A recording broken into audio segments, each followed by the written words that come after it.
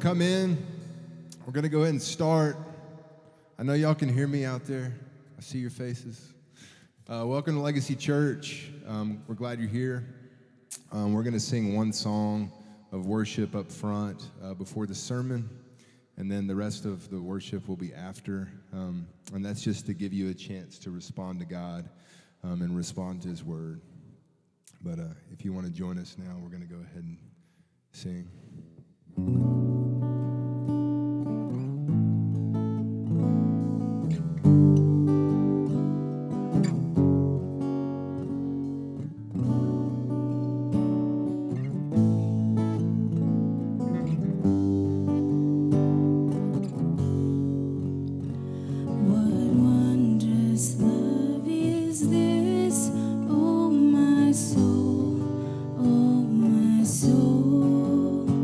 What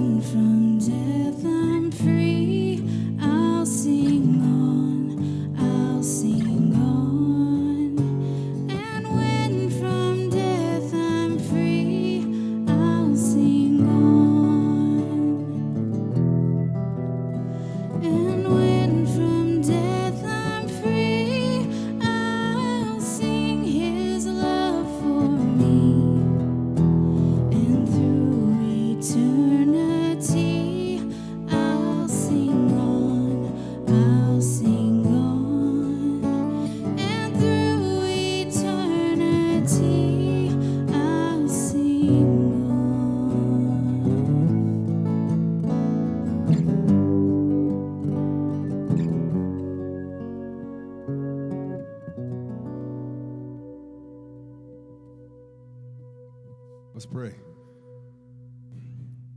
God, I pray today that we're reminded of your love for us, God, in the midst of our sin.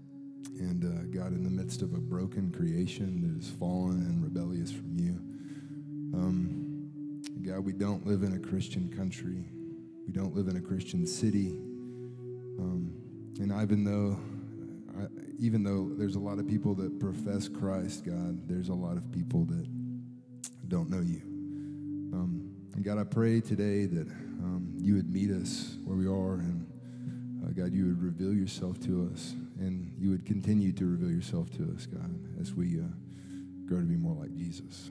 I pray this in your Son's name. Amen. Amen. Hey, good morning. Go ahead and make yourself comfortable, and happy Mother's Day. It's good to see you. My name is Luke. I'm introducing someone. This is Cindy, and Cindy is a mom. So happy Mother's Day. And she's going to talk to you a little bit, and I'm very excited to hear what you have to say. Don't mess up. We're recording this. All right. I'm going to do my best. All right. Good morning. Happy Mother's Day. When Hillary asked me to talk today, the one word that kept coming into my mind about mothers and Mother's Day was seasons. And for all of us, there's always a season. We're hoping to be moms. We are daughters. We become moms. We're now, for me, I'm a grandmother. So Scott and I have 4 children. 2 of our kids are mine by birth. 2 are mine through adoption. And now we have 6 grandchildren, and the Lord has blessed us so much in that. But the thing that I think He has taught me the most is that through every season of our lives, whether we're going through trials or we're having times of great celebration and ease, the Lord is with us. He's present, and He has something to teach us through all of these seasons. I think the greatest wisdom about the seasons of our lives comes from Ecclesiastes. To everything there is a season, a time for every matter under heaven, a time to be born and a time to die, a time to plant and a time to pluck up what is planted, a time to kill and a time to heal, a time to break down and a time to build up, a time to weep and a time to laugh, a time to mourn and a time to dance, a time to cast away stones and a time to gather stones together, a time to embrace and a time to refrain from embracing, a time to seek and a time to lose, a time to keep and a time to cast away, a time to tear and a time to sow, a time to keep silence and a time to speak, a time to love and a time to hate, a time for war and a time for peace. And it says He has made everything beautiful in its time, and He has put eternity into the hearts of men. So life is a progression of seasons with everything that's happening to us that's under God's control and His timing. And He wants us to rest in each of the seasons in our lives. And for us, we're kind of on the other side of parenting, and that's kind of a hard thing for some of you mamas who are just starting out. The empty nest is kind of painful, and then along come the blessing of grandchildren, but that too is just a season. So for me, the important thing is just to hang on to the blessings of the Lord in each season of our lives and just to rest in that. That's great. Are you done? That's why you're looking at me? Okay. You did great. Thank you. Thank you very much. Yeah, Mother's Day. That's a great opportunity for us to really celebrate the investment and the sacrifice of moms. And I think it's also an opportunity to celebrate in their mothering, the fact that in their mothering, moms reveal a little bit about what God looks like. That is not so easy to see otherwise. I mean, we don't readily see, I guess, the mother-like, nurturing quality of God. We don't see those characteristics of God because we're usually focused and drilled in on the masculine characteristics of God. Those are the ones that are emphasized. But it's important to remember that both man and woman were made in the image of God. It's not to say that God is a female, right? But that the qualities that we see in moms, those are qualities that we see in God. And we actually see this in Jesus' life as well. You'll catch this brief little moment where you see this nurturing angle of Christ that is more mother-like than it is father-like. You see it in Matthew 23. Jesus is speaking to Jerusalem, and he says, "O Jerusalem, Jerusalem, the city that kills the prophets and stones those who are sent to it. How often would I have gathered your children together as a hen gathers her brood under her wings, and you were not willing." You know what's interesting is some of the greatest Christian thinkers, I'd say, of modern history. So think C.S. Lewis, Jonathan Edwards, Spurgeon, they were all big on this. They would say that anytime you see something beautiful in the world, something good, that it's really meant to draw your attention to what's behind that which is good, to show you a little bit about what God looks like. When you see a waterfall, when you see kids laughing, when you see a mom's care, those are moments that point to a better reality in God, kind of like a piece of art. You look at some artwork, and you see its brilliance, and it actually enlivens the soul. It captures your imagination. It actually captures things that you can't put words to. It's how powerful it can be. And at the same time, doesn't it reveal a bit of the brilliance of the artist that created such art? It's intriguing, right? It at least invites you to explore how creative, how innovative, how thoughtful the artist is. So if you enjoy something in this world, look beyond it to the one who created it. And therefore, when you see a mom, be a good mom should help you see God as a nurturer who is steadfast, a nurturer who's consistent, a nurturer who is very thoughtful in the same way that God is thoughtful and very present with us and very long-suffering with us. Listen, even if you're a lady in here without kids, kind of like what Cindy was saying, when that could be for a garden variety of reasons, too, why you don't have kids. I think there is a gift and a contribution that you have by God's design to mother those around you, even if they're not of your bloodline. And I'm not talking about fostering.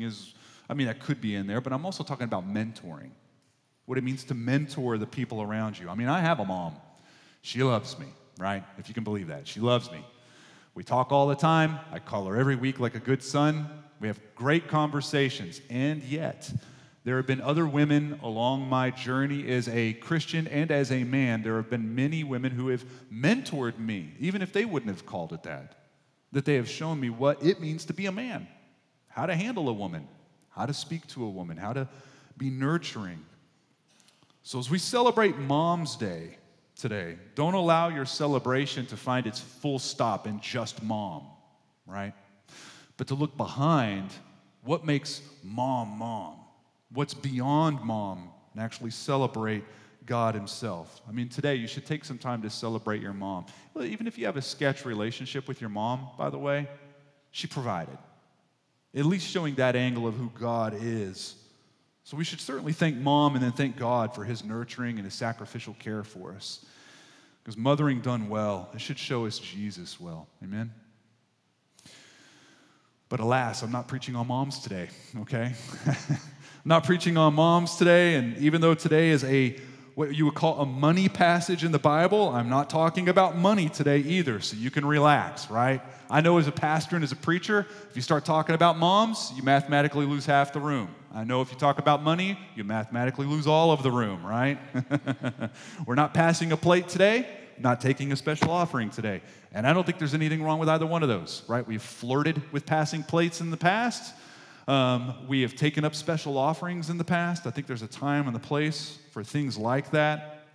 We're not doing it today. I have to lead with that because if I don't, you'll be tempted to shut down on me. Because as soon as money is mentioned, everybody wishes that they went on a hike today instead of came here, right? Even though it's rainy and mud, you'd still rather be out there in that. Or going to the dentist or doing your laundry or something like that. And I'm not avoiding this topic because it's a tough topic. If you've been here at any scope of time, that would just make me want to preach on it a little bit more, right? Because it is a tough topic. But the passage that we're looking at today in the series we've been kind of mowing through actually looks beyond money. It's not really a money passage as we know as money passages. So it's going to be helpful for us. But I think it is important to just note, even from the get-go, that some of us struggle in this room when the money topic is even brought up. Financial generosity is mentioned, and everyone starts to kind of seize up. And I think for some of you, it's because you're angry. You've seen churches abuse money in the past. It's made you angry. But let me tell you, you probably should be angry, right? Or at least suspicious. I get angry too when I see it. You should ask questions. You should scrutinize how the church, capital C, uses people's money and how this church uses your money. You should ask questions. You should. You know, as soon as I heard or read that the fire in Notre Dame raised just under $1 billion in 24 hours, I got real grumpy. Real grumpy. I remember thinking, that's interesting. $1 billion, 9 zeros. What could be done with that kind of money? $1 billion. I mean, besides rebuild a dumb cathedral. I'm not supposed to call it dumb. None of you have ever even been there. None of you are even planning on going there. You probably had to look on Wikipedia to see where it was at, right? No one cares. $1 billion, though. Here's what I know, because I'm a church planner. There's still a church planner deep down inside of me. You can pay for almost 6,000 church plants with that kind of money. Mathematically, this is what it means. If it's a healthy church plant, I'm just plucking the healthy ones out. We'll throw away the ones that are not healthy. Just if the healthy ones do what healthy ones do, that could, over the course of 12 years, represent 500,000 new disciples. 500,000. That doesn't even count all the marriages that found repair, all the cities that got the taste of the gospel because of those healthy churches, right? Or about how all the small businesses we could build in impoverished areas, teaching those who are marginalized, equipping those who are marginalized. Think of all the students we could scholarship, the wells that could be dug, right? Clinics that can be built. I mean, I've been to the clinic in Bombard. Forget $1 billion, $1 million. That would change healthcare in Bombard probably forever. Probably forever. Infant mortality would drop like a rock. If we had just $1 million, $100 million, forget about it. It could change the country as far as healthcare, right? $1 billion, 9 zeros. But that's okay. We're going to build a cathedral instead. And I know it's got to make some of you mad that I'm even saying that. I get it. It's got value. I have a household full of artists, a household full of them, right? And when I was grumpy at dinner the other day when we were talking about this, they all turned on me like I was the one that set the fire. I get that there's value in it, there's history, there's significance, but 9 zeros. I'd rather see one neighborhood anywhere in the world be impacted by the power of the gospel because of maybe good use of that money. So if you're like me, you probably see headlines like that and you get grumpy too. Or the headlines with prosperity churches, with prosperity ministers that can navigate and maneuver an entire audience to maybe change the landing gear on the jet, right? And you hear that, and you get grumpy inside. I cuss in my heart whenever I hear stuff like that. It makes me upset when I see stuff like that. I start blowing gaskets. So maybe that's you. Maybe that's you. Maybe you've been directly affected so that anytime the topic of financial generosity gets brought up, you blow fuses. I'm just saying, don't do that today. Don't do that today because I'm not looking at your bank account.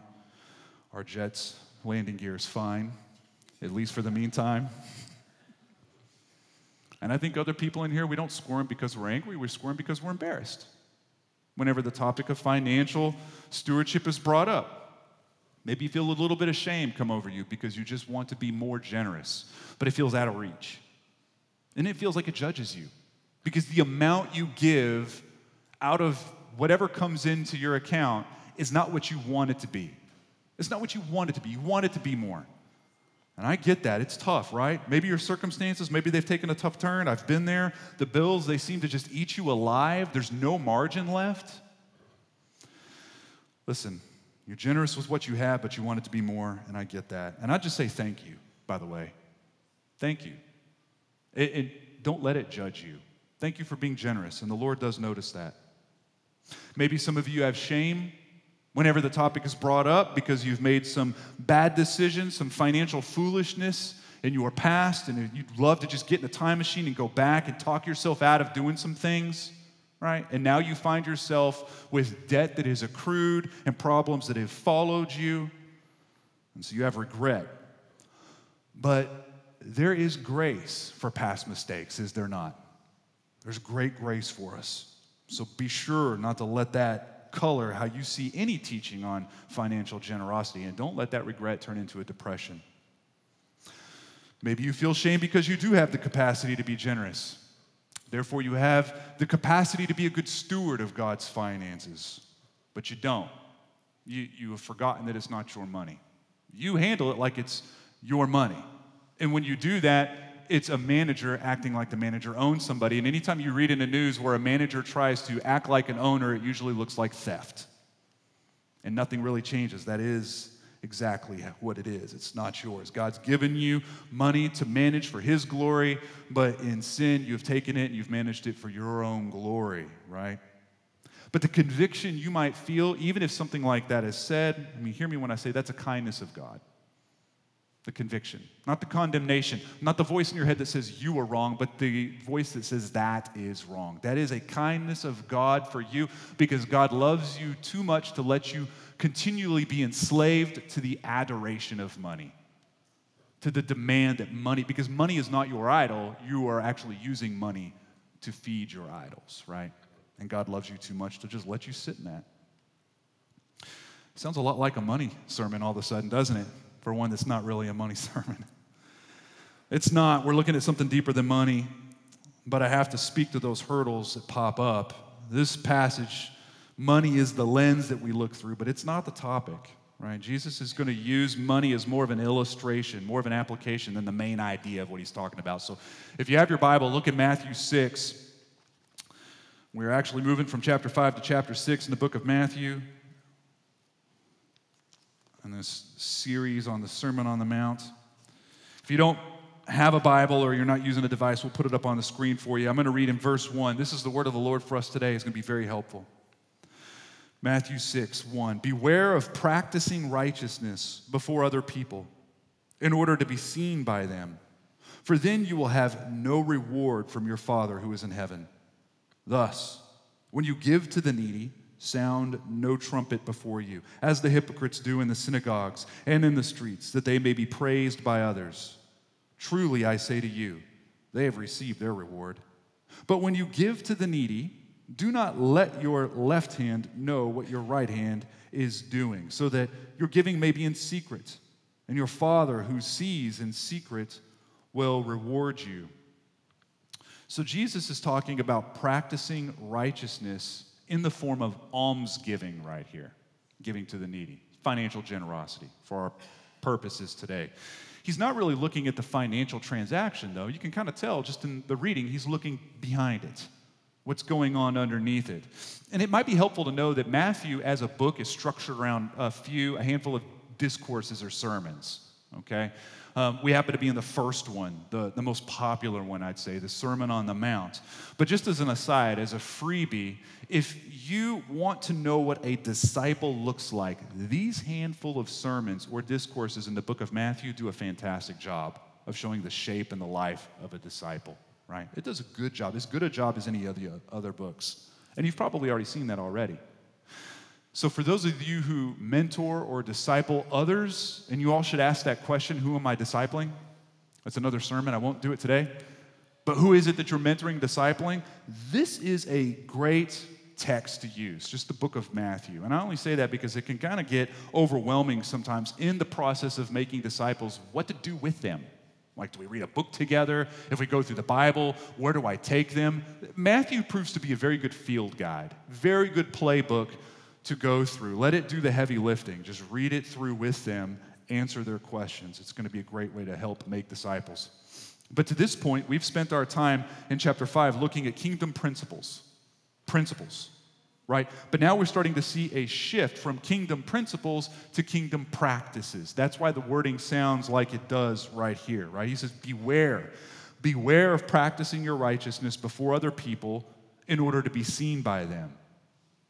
Beware. We don't really use that word anymore today, right? We don't start off our thoughts with beware. We see it on signs, red or yellow signs with a skull on it or an exclamation point. Or I saw one the other day that had something to do with a dog. I got a little too close to the house, heard the dog, saw the sign, backed away, right? That's the only time we really use the word beware. But all it means is alert. Be careful.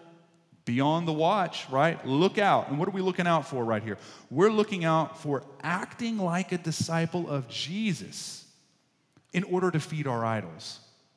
In order to feed our idols. And in this case, the idol would be reputation and approval. He says, don't do something really cool to be seen. To practice righteousness, to be seen. And that phrase, to be seen, is rendered from the same word that gives us our word today, theatrics. To be theatrical, right?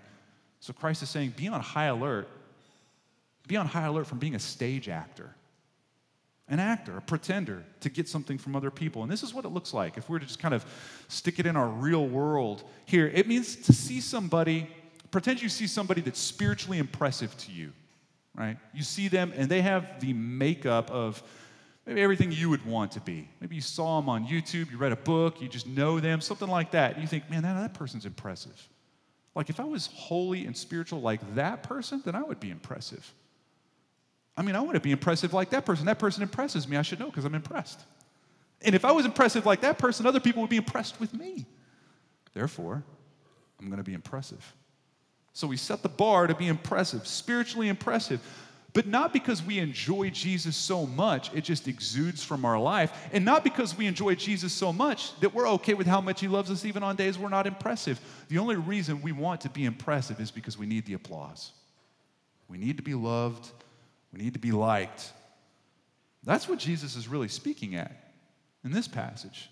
He's using generosity as his illustration, as his example. You see, back in those days, and it sounds weird to us now, I'm not convinced it was not weird back then, okay? It might have been a little strange back then. Somebody comes out, they play a trumpet, everybody looks, and then someone that's religiously elite comes out and starts handing out money to poor people. That sounds pretty cool to me. Someone's handing money to poor people. They're giving it out. But they're not doing it because they love poor people. They're doing it to look good. And it would look good. You'd be impressed. You'd be looking at it. The trumpets told you to. You'd see what was going on. And they did all of that to get something in return, and that is your adoration, your claps, your likes. You know what's intriguing about GoFundMe? Is that we can give anonymously, but we usually don't. You notice that? We can. Being recognized for what we give, being admired for that, that's pretty common. It's pretty common. And I'm not saying that if you've ever given a gift on GoFundMe and your name is up there that you're hunting for approval, all right? I'm not saying that. I couldn't know the reasons for why you give to that or why you put your name up or click anonymous. That's between you and the Lord. But it does seem hard to click anonymous, does it not? Go and look and see for yourself. It's just not the norm. We see major league philanthropists and big businesses advertise what they give to causes. Politicians will do it here in the next year or two as we look into their giving statements too, right? Won't they be measured by that? What they give, how much they give? You know, there's a cultural expert. His name is Jim Gilmore. He made up a word for this. It's narcissism. I will say it again. Narcissism. It's taking the word narcissism and philanthropy and putting it together. This is the idea. The idea is I will give, and I will even be sincere, and I will even have meaning. I might shed a tear. I will give something generous, but there is a hook. It has to afford me something down the road. It has to get me something down the line. And this is how we come out of the womb, by the way. That's not some innately evil thing that only insidious people do. We're all narcissists coming out of the womb. Pleasing God, enjoying the generosity with only him, that's good, but it's second place to other people knowing about it. D.A. Carson would say this. He says, the goal of pleasing the Father is traded for its pygmy cousin, the goal of pleasing men. And Jesus calls it stage acting. He calls it hypocrisy. But the thing is this level of hypocrisy, it's really hard to see. It's sneaky. You know, back before World War II, or at least when before the U.S. got involved in World War II, there was a book that was published. And before then, no one had ever heard of this guy, but Dale Carnegie wrote a book called How to Win Friends and Influence People. Some of you have heard of that book. That's how old that is, by the way, right? It's considered the 7th most influential book in America by the Library of Congress, which is why it sold 15 million copies. I mean, this guy's been dead for a while, right? It still sells 100,000 copies a year. That is a lot, right? I mean, if you sell 3,000 or 4,000 a year, that's pretty good. That's considered really, really good. I mean, maybe even above average. And I remember walking through my office the other day thinking, golly, I don't even know anyone that has that book. I don't know anyone that's read that book. And I took a glance up, and I have it sitting on my shelf. I'm thinking, how did I get that book? I never even bought that book. Somebody bought it and gave it to me. Somebody bought it. I have it. But Warren Buffett says it was a turning point for him. He still has it in his office. Charles Manson said the same thing. He said that book changed how he would handle people. And out of the whole self-help genre in the book world, that's number one. It's the very, very first self-help book ever considered written. But here's the thing. It hasn't aged very well. It's been critiqued in the early days, for sure, like all books, but as it ages, it's being critiqued more and more and more. Interesting, there is a theologian, his name is Miroslav Volf, and he's probably done the most work on the effects of Carnegie's work on the church, and he says this. Now, listen, he's quoting Carnegie. This is Dale Carnegie's voice right here. Whether it's friends or money you want, be assured that showing genuine interest in people and giving them presents will get you there, period. He just said it. If you really want friends, here's what you got to do. You got to buy them presents. Get them presents. Be compassionate when you give it to them, and you'll get what you want.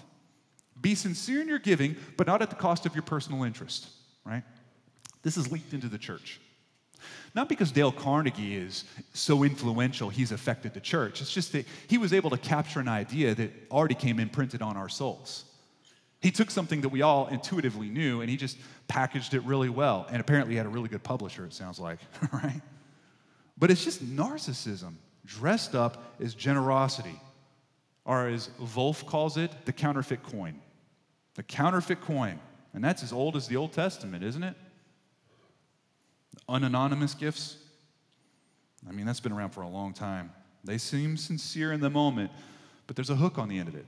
Personal interest is in mind. Because after all, anonymous gifts, they just feel like wasted gifts. Wasted. So it's brilliant what Jesus is doing right here. He's not asking, are you generous? We're about to see. He's assuming they're generous. He's assuming that. He's not asking, are you generous? He's saying, why are you generous? Why? I'll ask the same thing to you. Why are you generous? Why? You see, Jesus assumed they were, because in the Old Testament statutes, they were giving, depending on who you read from, between 23 and 28%. National average today, just below 3, right? These were big givers, highly, what we would say, generous people. And Christ is not saying, would you be generous? Are you generous? He's saying, why? So why do you do it? Why do you give? And not just your money, by the way. Can we zoom out and not be maybe odd about this passage? We're not just talking about money. We're talking about your time, too, as well, right? I mean, time is money. And your talents, which are probably more valuable to you than your money. Your time, your talents, and your treasure. All of what you would invest, all of what you would give and say, hey, I'm being generous with this. I'm being generous with my calendar, being generous with my time. I'm being generous with how I volunteer. I'm being generous with how I serve. I'm being generous with what I give.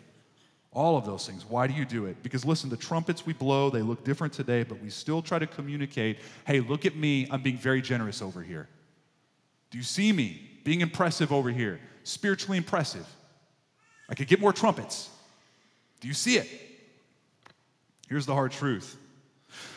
When we give with this heart, we're not being generous. We're poaching instead. We're actually poaching.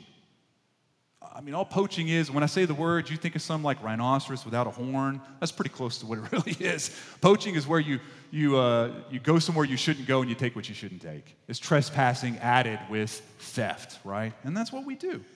We go where we don't supposed to go, and we take what really doesn't belong to us. And when I do this to you, what is it that I'm poaching if it's not your approval? Your approval, your attention. It looks generous. It's the opposite. It's not generous at all. Or maybe we could drill down and capture more of the room, right? Which is always important. Are you silent and anonymous, secretive with your generosity, but then later you pat yourself on the back for being so secretive? Hey, maybe the trumpets aren't for man after all. Maybe the trumpets are for God. For him to see your generosity. Hey, God, I hope you saw that. I hope you saw me being generous just then. I know you did. I know you know that was a really big deal for me. And listen, I'm sincere about it. I wanted to give that. I wanted to give that. But I could really use more of that, or I could really use more of your attention, or I crave your approval, or I really want you to like me more. I want you to love me more. I want more of you. Maybe our trumpets aren't for man. Maybe for the Lord. See, the problem really in all of us is that we want to impress man. Maybe we want to impress ourselves. We definitely want to impress the Lord.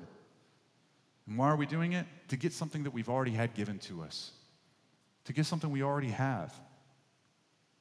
You know, a quick question that comes up is, does this mean that we should not encourage and affirm other people when they are being impressive? Does not mean that. Affirm away.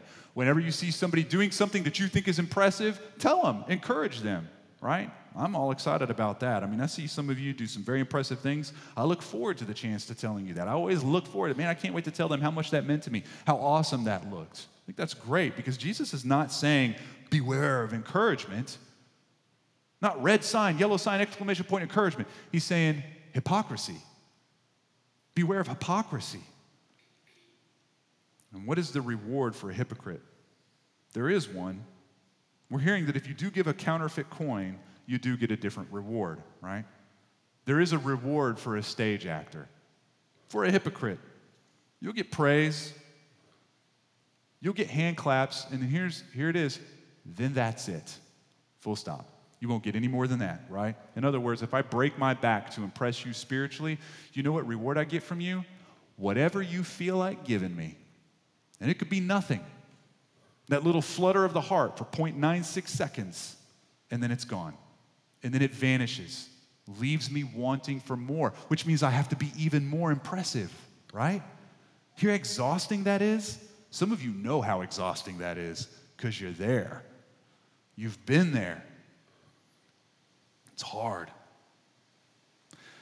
And so Jesus rescues us from this maddening, never-ending, exhausting expedition to be impressive and sound trumpets for everyone to see that we're not the person that we really are. He rescues us from this attempt to squeeze reputation out of each other. And how does he do it? By giving us a reputation. This is fascinating to me when it comes to the gospel. God rescues us from being stingy by being generous to us. It doesn't make sense. It doesn't make sense, but think about it.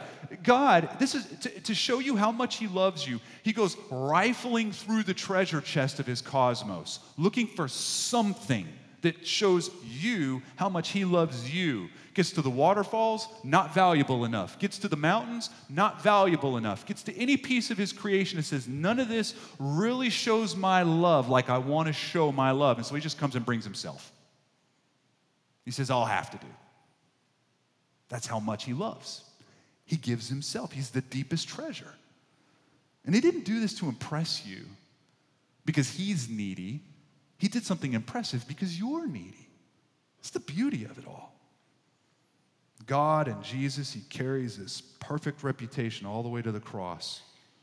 And that's where he swaps it out with our needy reputation. It's damaged. It's full of trumpet blowing and acting and pretending. And he swaps. And upon this swap, he commits to change us. And he doesn't just change us into a better version of ourselves. He changes us into a closer version of himself. I love this. This is one of my favorite passages. It's in 2 Corinthians, and where Paul is saying that we are transformed. We're transformed into the same image. Image of who? Image of God. No, but Jesus is the image of God, so to look more and more like Jesus, that's how that works. So we're being transformed more and more to look like Jesus from one degree of glory to another by the Spirit of God. We're being changed. We're being molded. And that means if we look more and more like Jesus, that means we look more and more generous. Because God is generous, showing us his generosity in the very fact that there is an incarnation, the very fact that he'd even bother coming to such a broken and flawed people. He's a generous God. And so how are we molded? To be generous, to be a generous people. Not because it's the right thing to do, but because we are in his image and we are free now to be generous. We're free now. I mean, when you read the book of Revelation, if you have a digital copy of the Bible, go to Revelation, hit Control F, and put trumpet in. See how many times that word comes up, the book of Revelation. It comes up a bunch. Here's the thing. He's not looking for you to be impressed there. He's not trying to get your attention so you go, oh, that's incredible. He's doing it because it's a king on arrival. That trumpet's announcing a king, the one who puts death in its own grave, the one who births life and new life to us, the one who created everything that you will ever see with your eyes, the one who dreams new colors you've never seen, the one who gives us the Holy Spirit to change us, the one who cares for us. These trumpets, they announce him. They announce him. And when we fix our heart on this generous God, this generous, good God, it breeds a generosity on this earth, at least in his church, right? Because it removes your need to be applauded. There's no demand anymore. There's no demand to be impressive. You don't have to do things to get the attention of others. All of that's gone. This is what Robert Murray McCheyne says. He's a theologian of old, and he says, "There are many hearing me who now know well that they are not Christians because they do not love to give." I hope you hear that. Read that again. There are many hearing me now who know well that they are not Christians because they do not love to give largely and liberally, not grudgingly at all, requires a new heart. It requires gospel change, a brand new heart. So listen, as a Christian, you are free to give generously, absolutely free, without the hope of trying to secure something for yourself from men, from God. You don't need the publicity. You're free from that. You don't need more favor from God. He's given you full favor. You don't need a new reputation from man. God's given you the best reputation that can be given. So if all of this is true, then how do we give? How do we give without being a hypocrite? He says, but when you give to the needy, which he says twice, that's how we know he assumes that people are generous. But when you give to the needy, do not let your left hand know what your right hand is doing so that your giving may be in secret. I know people get weird with that passage. I'm not going to get weird with that passage, I promise, okay? All this is just to show you a contrast. That's contrasting with trumpets. You could give with trumpets or you could give in secrecy. That's all he's doing right here. But this is, as easy as it is to see that contrast, not so easy to give in secret, is it? It's not so easy to give. In fact, I'd say without the gospel, it's impossible. It's impossible to do something truly impressive and yet no one be impressed because they don't know you did it, because it's been a secret. Big question usually arrives around this passage. Does giving in secret contradict the whole idea of us being a city on a hill that is unhidden and yet seen by all, where our light shines before others so that they may see our good works? Is there a contradiction there? Nope, there's not. There's not. When people see a generous church, just like what we've been saying all morning, they see what's behind the generous church and they see an image of a generous God. When people experience a benevolent church, a hospitable church, a grace-filled church, they're able to see through us a picture, a more complete picture of a hospitable, benevolent, grace-filled God.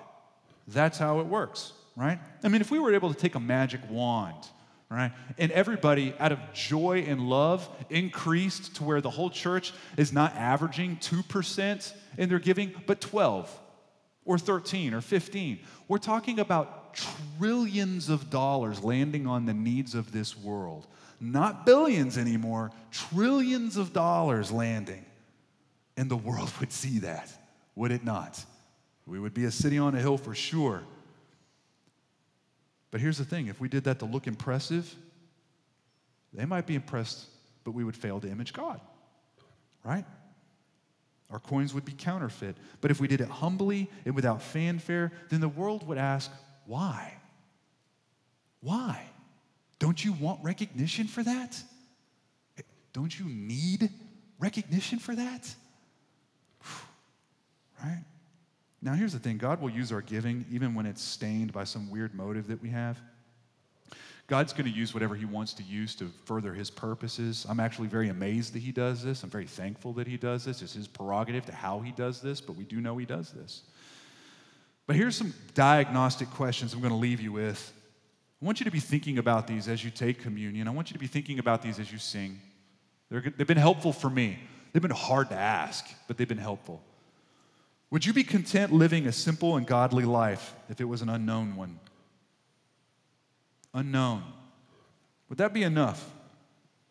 To be obscure, to be invisible, but to live a godly life? I mean, if you didn't have any trumpets, no accolades, if you didn't get a whole lot of attention, could your heart just be satisfied with the eyes of the Father on you, saying, well done, that's cool, that's really cool, you're a good manager, I like your heart? Would that be enough for you? And what happens in you when you know that you should be mentioned and yet you're not mentioned? How do you feel when you're glossed over for something, right? Oh, listen, in my own heart, I'm ashamed at what happens when I feel passed over. I'm ashamed of what happens in my heart when I feel invisible, missed. And in those moments, the ones where my trumpets don't get me enough attention, and those moments where I'm deeply ashamed of how deep my sin really goes, I see how needy I am for the gospel. I see how glad I am that there's grace, even for hypocrites, even for stage actors. I'm glad there's grace. I'm glad there's an outstretched arm. I'm glad that my God doesn't say, well, I love you, but I don't really like you very much right now. But a God that says, I like you. Look, there's room for us to repent in this. Go ahead and stand with me. There's room for us to repent in this. And let me just help you in that, in case that's hard, because I know I always lead the end of a service by saying something like, church, there's room for us to repent. There's room for us to turn. And I'm a big fan of there being repentance in sermons, because I believe that if there's not repentance in a sermon, it's not really a sermon. It's just a teaching, right? But there is room, and if you're struggling with that, how about something that sounds a little bit like, Lord, there's something in my heart that's not satisfied with your reputation. There's something in me that's just not content in how you approve me and how you see me. I need trumpets. There's just something there. I need trumpets. I need high fives.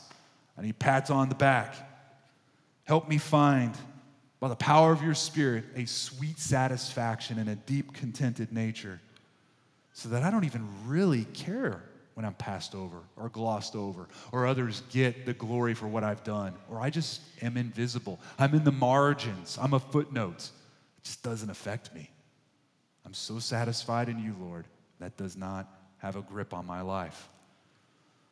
Lord, teach me to be generous with my time and my talent and my treasure, not because it's the right thing to do, but because it's the gospel-shaped thing to do. It's because I'm free to do it. I'm free. And then hear this. I'm going to repeat McShane again.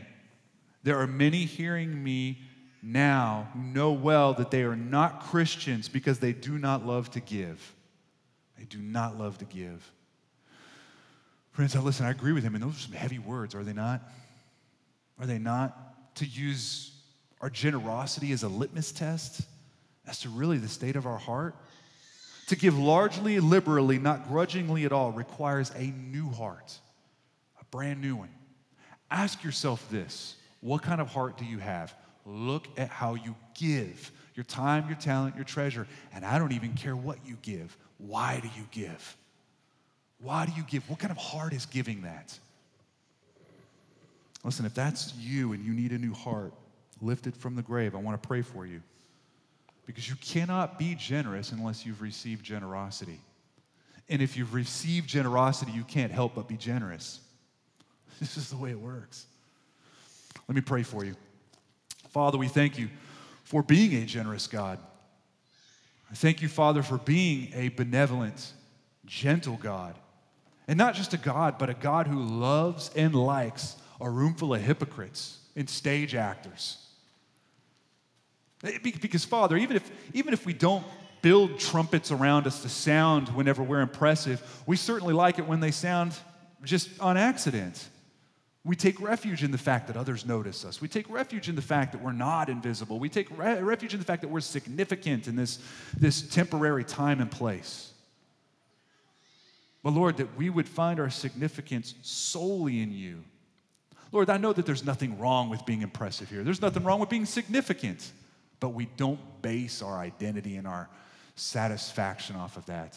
Not as your people. That's really what your Sermon on the Mount says, is my people are going to be different. My people are going to be different, you say, even in why we give. So, Lord, as we examine our own hearts in this, Lord, show us where we're trying to prove to man or even prove to you through our giving that we are worth something, that we're looking for something. We're either looking for each other to give us applause, or we're looking for you, Father, to come closer to us and give us applause. Help us turn from that. And Lord, send your Holy Spirit to help us find such a deep satisfaction in you that we're free. We see the freedom. We see the freedom to give generously, even if no one ever knows about it. And Lord, I just pray for those in here who they don't know how to be generous for any other reason besides just that's what culture says is a way to find happiness here. But Lord, that they've never experienced your generosity to them. But today would be a day that they experience and taste of your generosity to them. And certainly they become generous disciples. Certainly. Lord, that you would visit them, that you would take the heart of stone from them and give them a heart of flesh. Lord, that even this morning you'd be calling them close. You'd call them home. Lord, we love you. We thank you as we go into this time of singing and this time of prayer, this time of communion, announcements and fun and fellowship, Father, that we just, in this moment, Lord, we give to you. We answer your call in this moment. It's in your name we pray. Amen.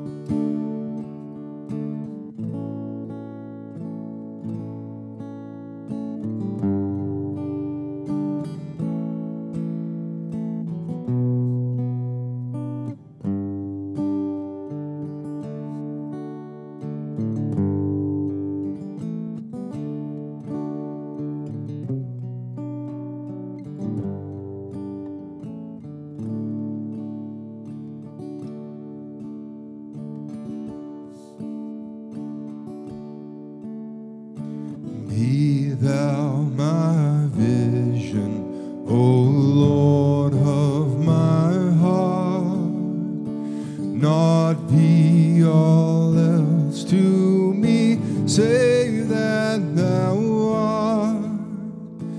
Thou my best Lord, by day or by night, waking or sleeping, thy presence my life.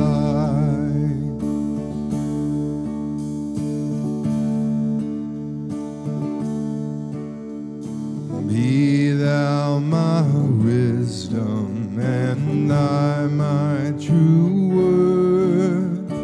I ever with thee and thou with me, Lord. Thou my great Father, and I thy true Son. Thou in me dwelling, and I with thee one.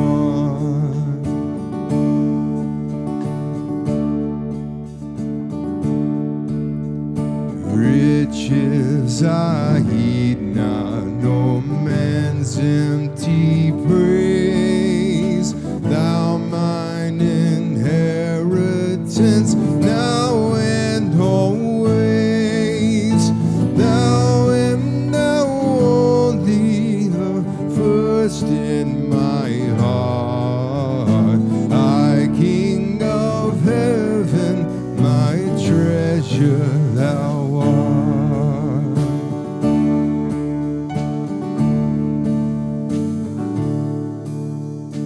I King of heaven, my victory won, may I reach heaven's joys, O bright heaven's sun.